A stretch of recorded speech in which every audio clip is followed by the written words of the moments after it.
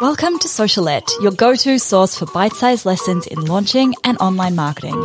I'm your host, Steph Taylor, and I'm a corporate dropout turned launch strategist, helping you launch your digital products simply and successfully so you can reach more people, grow your audience, and become the go-to brand in your space.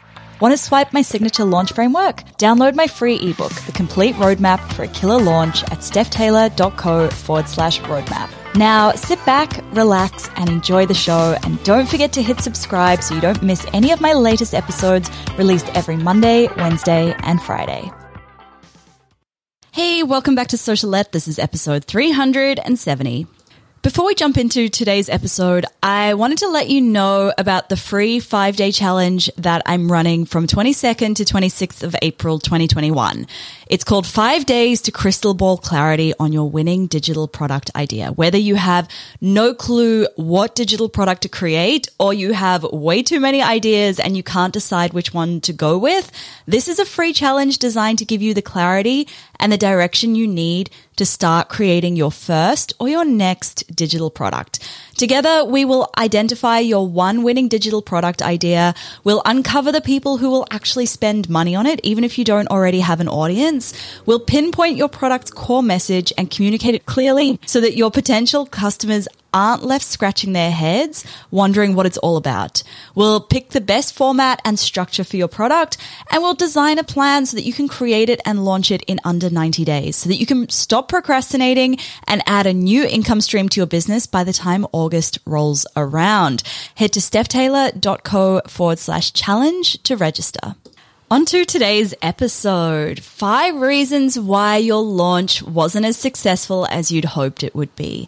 There are so many reasons why your launch might not have gone to plan, especially if it's the first time you're launching a brand new product.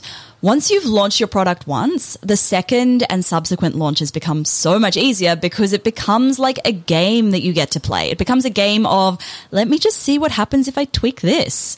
And, this is the second time I'm launching Launch Magic. So this time I'm testing a 5-day challenge as well as the usual webinar. So I get to play around each launch. I get to think, okay, what do I want to try differently this time? And then I get to compare the results and I get to see, okay, that worked, that didn't work.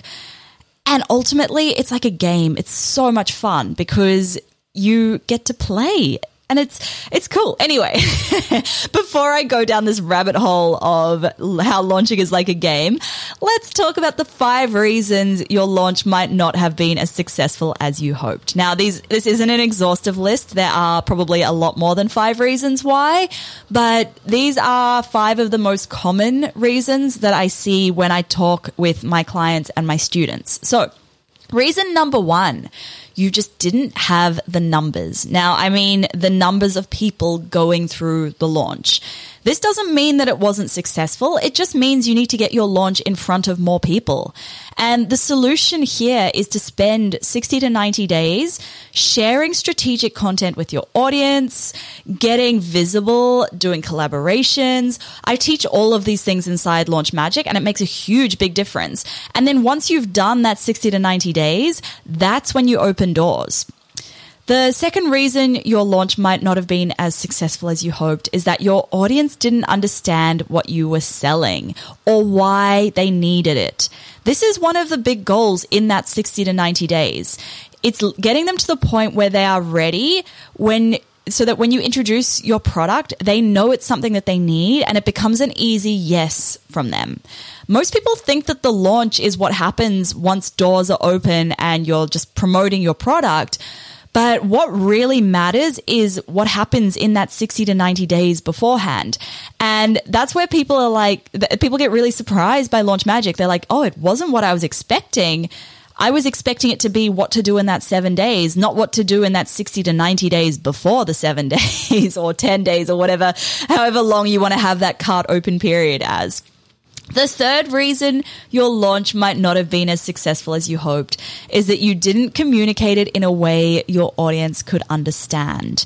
I often share James Wedmore's amazing analogy, which is the headache analogy. So your audience is walking around with a headache.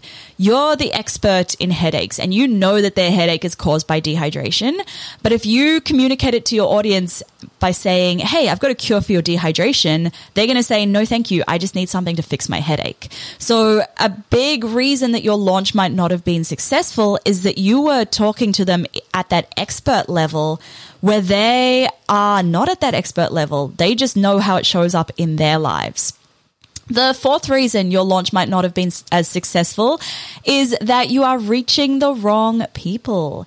Maybe you have an amazing product, but you're just not getting it in front of the right people.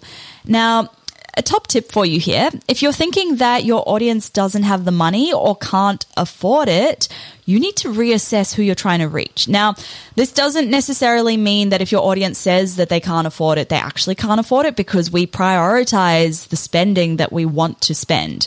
But if you, for example, are trying to reach an audience like broke musicians, they literally have nothing to spend. So you might need to reassess who you're trying to reach with that. And I did a whole episode on what to do if your audience can't afford the product that you're selling back in episode number 363. So head back and listen to that episode if you think your audience can't afford your product.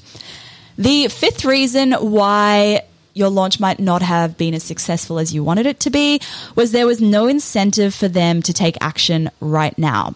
Without things like bonuses and deadlines, your audience is simply going to procrastinate buying. After all, why would they buy now, spend the money now, when they could do that next week? Spending money hurts, right? Why would they want to do something that hurts now when they could spend that money next week, when they have more money? You know, everyone thinks they're going to have more money next week, and we all know that next week's going to roll around and they're probably not going to have more money.